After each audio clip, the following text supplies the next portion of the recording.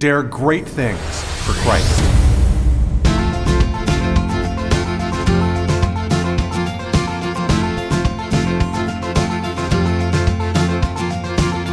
Christ calls us to dare great things. In the marketplace, as well as in the mission field, there has never been a time like the present for the spirit of the Catholic entrepreneur. Now is the time for men and women of great courage and great vision to engage our church and our culture. Now is the time to dare great things. And here is your host as we dare great things, Father Nathan Cromly, the president and founder of the St. John Institute.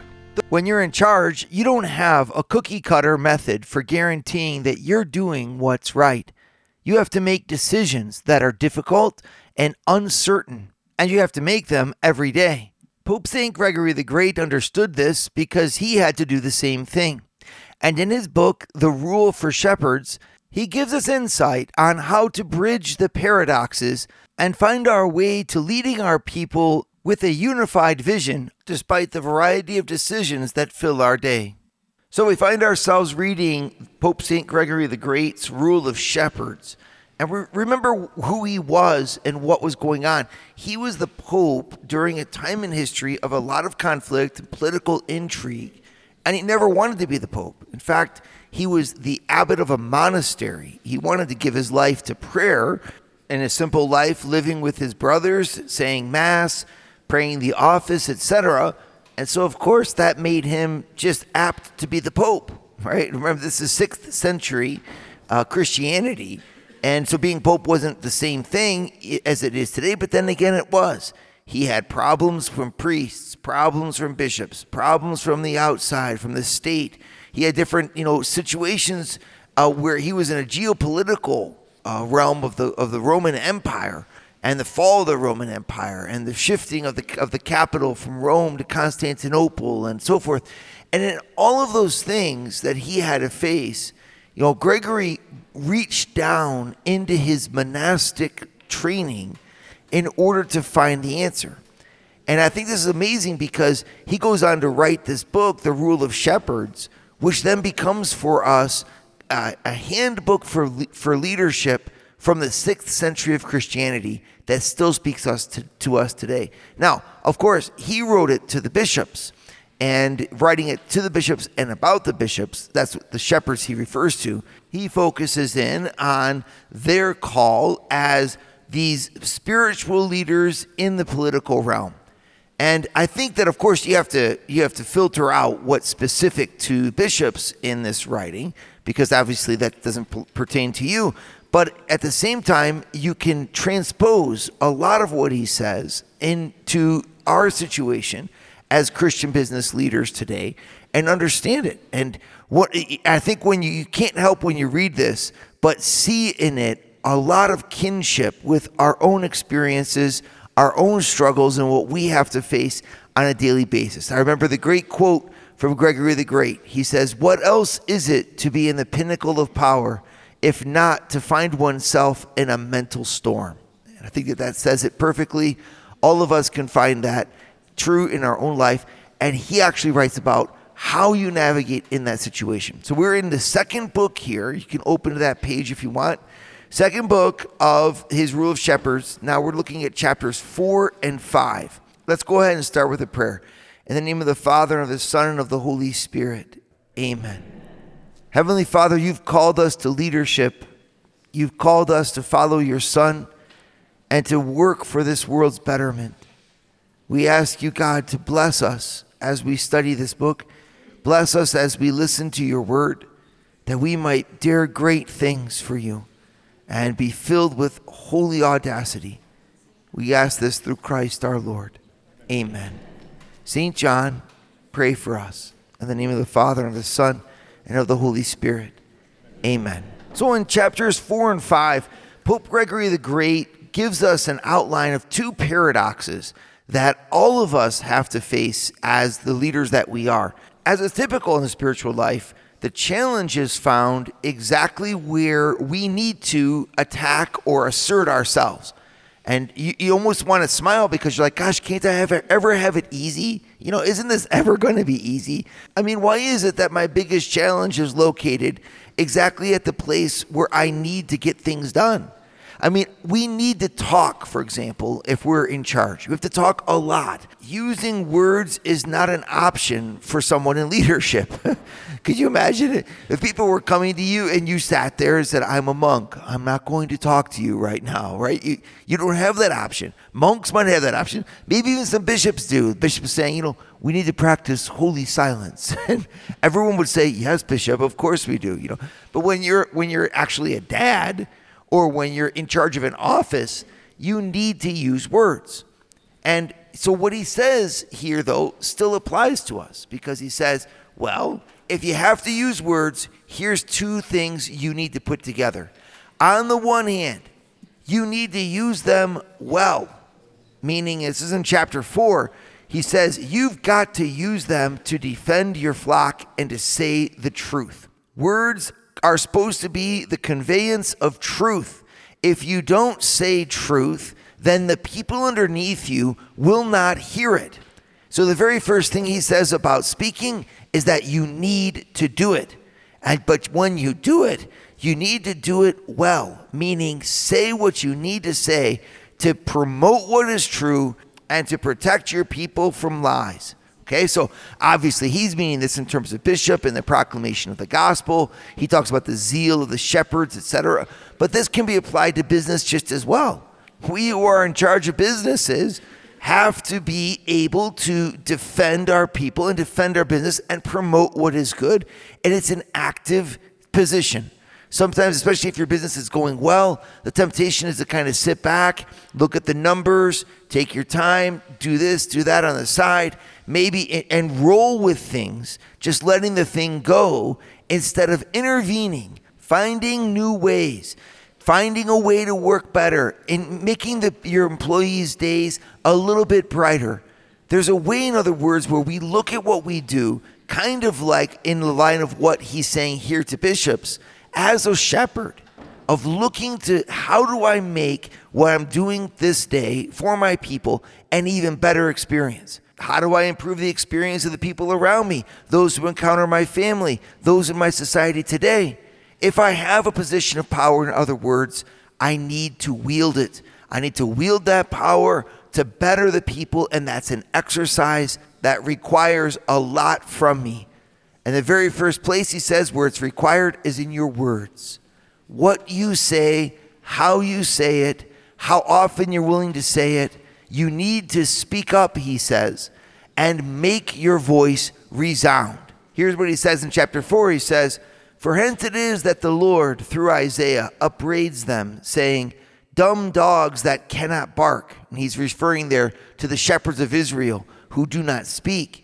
Hence again he complains, saying, you have not gone up against the enemy, neither opposed a wall for the house of Israel to stand in the battle in the day of the Lord. Now to go up against the enemy is to go up with free voice against the powers of this world for defense of the flock, and to stand in the battle in the day of the Lord is out of love of justice to resist bad men when they contend against us. For a shepherd to have feared to say what is right, what else is it but to have turned his back in keeping silence?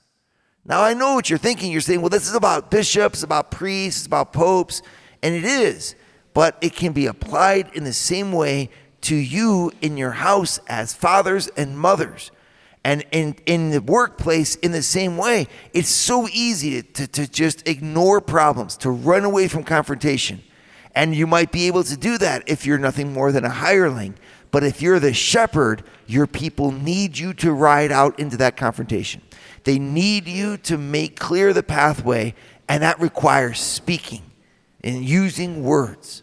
But at the other hand, he says, and this is a great other quote, he warns against something. He says, at the same time, rulers ought also to guard with anxious thought, not only against saying in any way what is wrong, but against uttering even what is right overmuch and inordinately, since the good effect of things spoken is often lost when enfeebled to the hearts of hearers by the incautious importunity of loquacity. Put a little bit less eloquently, this means that if you're talking all the time, no one will listen to you. So there's a paradox. We have to be able to bridge that paradox. On the one hand, we have to use words. We have to use them a lot. We have to use them correctly. But on the other hand, we must not overuse them.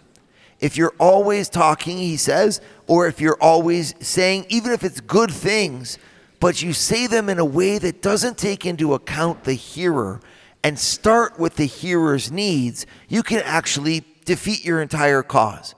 And this is basic communication. Are you talking because you have something to say, or are you talking because your listener has something that they need to hear? This is Father Nathan. I know that many of you listening are looking for a better place to be. You're not happy necessarily with what's going on in the world. You're not happy with where your life is going, and you wonder if there's any way to go forward. That's why we started the St. John Leadership Institute in Denver, Colorado. The idea is simple. Move to Denver, live with the community of your peers, earn a master's degree in any subject from any university, and become a saint while doing it. Check us out at stjohnleadershipinstitute.org. So when Pope St. Gregory the Great wrote the Rule of Shepherds, he in chapter 4 and 5 here, he's focusing in on this paradox that we all have to face. On the one hand, I have to assert myself, right? I have to do things. I have to face the dragon every day and slay it. And on the other hand, I've got to be careful to do it in the right way. In other words, it's not just by speaking that I help people, but I have to speak if I am going to help people. That's the paradox. If I don't speak as a leader and don't give the vision and don't take care of problems and don't confront people when they're doing the wrong things, and if I don't defend everyone and encourage everyone by words, well, then my people are going to feel abandoned. And wherever leadership is absent, there is a void that is filled by something else. Leadership always is claimed by someone. If you're in charge and you're not actively leading, know that someone else is. And so you got to have a real aggressive stance here if you're going to take the role of leadership. You've got to be there and you've got to say what needs to be said. But the paradox is that it's not just by saying things that it actually happens, or just by saying things that you say them correctly. So he warns and says, on the other hand, you can speak too much. And so what does that mean practically for us? Well, obviously, it means that our words need to be the words of leaders, not just the words of people who know things, not just the words of people who want to get things. The words of a leader is someone who possesses at the heart the good of the people whom he or she is leading. The goal of our words, in other words, is not to say what we know. The goal of our words is to say what our people need to hear in order for them to accomplish the mission that they have in front of them. And it's the same in politics, it's the same in the family, it's the same in the workplace. And he says, well, therefore be careful. It's not just by talking or by saying things over and over again that you're going to make an impact. People will listen to words that are directed towards their betterment, towards the claiming and the development of the mission that people have been entrusted. In other words, my listener is my hero, right? Not me, the speaker, but you, the listener. What do you need? That's what I need to say. He goes on in chapter 5 to talk about the balance between compassion and contemplation, which for most of you means nothing. But this is what I want to tell you. This actually is very applicable to what you need to have every day of your life because you're looking for holiness. And there's competing visions and competing definitions of holiness. And most of us have in our brain that holiness means that you basically have to be a monk. Yes, if you're a priest, you'll be holy. Now, I am a priest, and I can tell you it's not the case, right? I think that sometimes the holiest people that I've ever encountered are parents at home with struggling children. I've just blown away by how much that requires from you, okay? So it's funny that people think at home they're all like, oh, it's the priests who are holy. And all of us priests are like, oh, it's the lay people that are holy. And yet when you want to be holy and you want to follow God and you want to do what's right, it's so tempting to say that doesn't apply to me in my business. And so you'll have businesses. I don't know, I've got a small business, and so I'm going to keep it open on Sundays. It'll be 7 days a week. I'm not even going to take a day of rest because we need that to keep the momentum going on the business. Well, let's be careful about that, folks. The Lord did command a day of rest, and it's a Sabbath day of rest, and it's not an option. This is something we need. And that we need to do it for his sake and to honor him. But at the same time, it's something that we have to do for our own sake. And that day of rest is something you should be fighting for. You might not be able to always have it, but darn it all, as much as you possibly can, you must have it. It's actually something that the Lord himself has inscribed in nature, and the church has always reinforced. But it's a typical example, right? Where I have to always be doing my business. My holiness is on the side, right? And then you end up being this kind of truncated, muted soul. Instead of living life out loud and attacking this world with your true greatness, which comes from your holiness and the depth of knowledge and wisdom and the perspective that you have coming from God, wouldn't it be great to apply that every day? It would be your joy. In fact, your happiness is directly correlated to the depth of how well you implement your Christianity. Because we all know by now, it's not a question of, I don't know if there's a God or not. You know that there's a God. And you're also I don't know if there's a faith or not. You know that you're Catholic. You know that you're Christian. You know that you believe in Jesus Christ. Well, then, to align your activities every day with that deep faith, that becomes the key to our happiness. So when you have an error in your mind that's telling you that holiness doesn't apply to business or holiness doesn't apply to your family, and you imagine that holiness applies to those really wonderful little old ladies in the back of church who are just praying their rosary all the time in the back pew, right? And you say, that's for the holy ones. As for me, I have work to do. Realize that you're missing out on an amazing opportunity. You could instead bring the depth of your conviction to the height of the mountain that you're supposed to climb every single day. And if you could align those two, imagine how powerful your day would be. Well, to align them, that's what Pope St. Gregory does. You have to overcome this seeming paradox. And here it is. The more that you love God, the more that you'll plunge yourself into activity for his name. And the more that you do activity for his name, the more you will love God.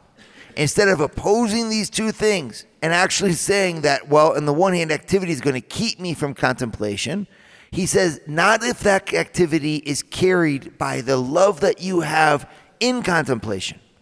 So obviously there's stresses, and you can't be both a monk and a businessman at the same time.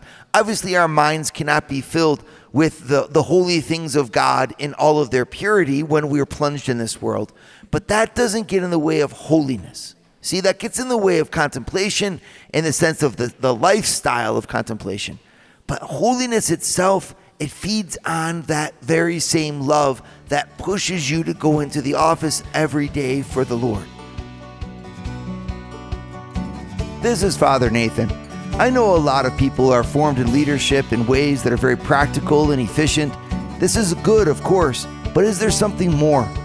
Coming to the St. John Leadership Institute in Denver, Colorado, young adults are able to learn not only how to lead effectively, but how to lead in the Spirit, anchoring a master's degree and specific business skills in prayer and spirituality.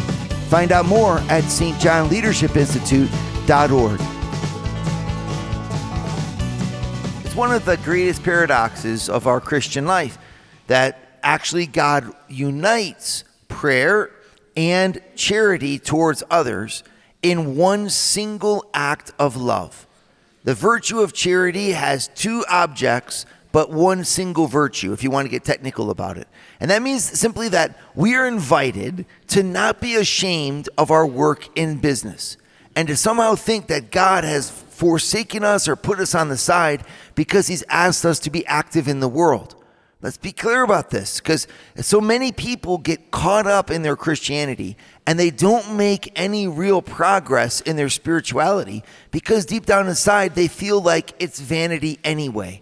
I was just left in this world. I'm a worldling. And so therefore I'll get to heaven maybe at the end of my days. In the meantime, let me just try to make as comfortable a life for myself as I possibly can here below. Well, this is not your call. Your call is not to make a comfortable life for you here below. Your call is to transform this life here below by the power of God and bring his saving influence into our society. Okay? So to do that, you got to engage in this world with more zeal, not less.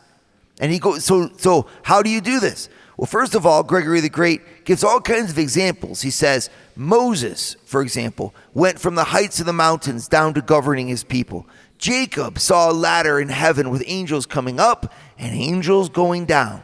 St. Paul writes about his secret knowledge that he has of God, and then he goes so far as to govern the conduct of married persons in his community. He even talks about the Lord, Jesus Christ, and says the Lord himself, while he was on the earth, both performed miracles for people, healing them, and spent days alone on the mountaintop. Both poles belong to every Christian, the height of contemplation and the call to charity, regardless of your state in life. This might surprise you, but when you're a monk and being a priest, I've been around a lot of monks in my day. You know, these monks, they have a zeal for souls and a concern for the material that would blow you away. I think about some of the hermits that I've met in my life, people who live in total solitude in the wilderness or in the desert, and they're out there praying all day by themselves. They don't live in communion with other people. And you say, oh my goodness, the holiness of them. They're the most practical people you'll ever meet because they have to spend hours every single day simply repairing the roof and chopping the wood and doing what they need to do in order to survive. See, so even when you're in monasteries, cloistered nuns, for example, who live behind the walls, lives entirely dedicated to prayer 24/7, well, they speak all the time about the services that they render to each other, picking up in the hallway, taking care of the sick sister, wiping down the tables, setting up for meals, everything that they do on a daily basis, and they speak about this as their gift back to God. Well, you who are plunged in the active life, listen, you are called to the heights of contemplation in the same way as the monks and nuns. Now, you have a different state in life, so it might look a little different, but the call is the same. And St. Gregory the Great emphasizes, if you deny the call to contemplation, you will end up undermining your efforts in charity and in service. Every once in a while, you hear this kind of thing. It comes back from a movement back in the Catholic Church in the mid part of the century, which itself stemmed from communism. And that movement in the mid part of the century, it speaks to us about Catholicism that says God is in the activity. So just become active. Don't worry about prayer. Your prayer is your work is your prayer, that kind of thing. Well, it's close, but no cigar. Meaning that that's not a bad idea, not a bad way of thinking about things, because it could be the case, but in fact, that's a truncated version of the truth. Because obviously, if you are called to do things in the world, you need to be doing them. That means that, yes, your work is a prayer. But let's be honest here, folks. If we don't pray on the side, separately, for the sake of God himself, very quickly we won't be accomplishing our mission for the sake of the one who sent us into it. We'll lose track that it's a mission at all, and we'll end up just serving ourselves and trying to make the most comfortable life for ourselves that we possibly can, as if God didn't even exist. Spirituality will become a far distant thing if it's not put in the center on a constant basis. We replace the love of God with love of ourselves all the time. And we just mustn't do that, because we know deep down inside that we'd rather love God than walk around loving ourselves. I mean, it's much more pleasant to love someone else than it is to be faced every single day with loving yourself as your only perspective, okay? Your life is made for something more than the accumulation of material goods that serve you, okay? So he goes on. So this is how Gregory the Great puts it. He puts, the ruler should be a near neighbor to everyone in sympathy and exalted above all in contemplation, so that through the bowels of loving kindness he may transfer the infirmities of others to himself, and by the loftiness of speculation transcend even himself in his aspiration after the invisible.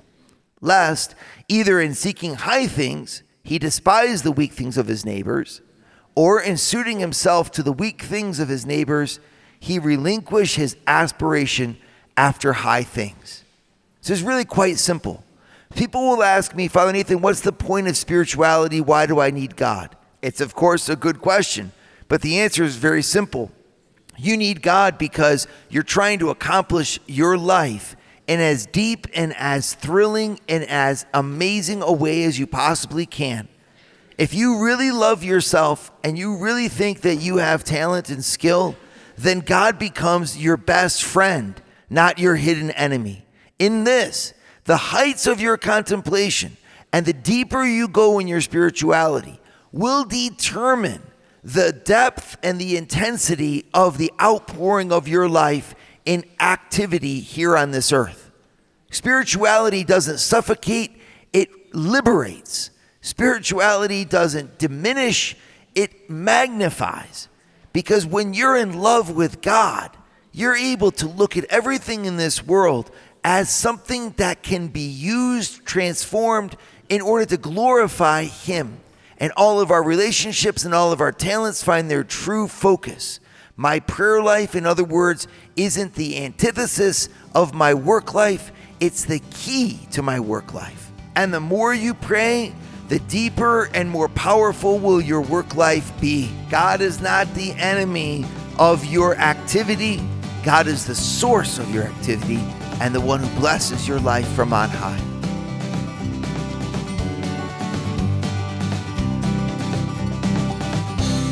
Dare great things for Christ.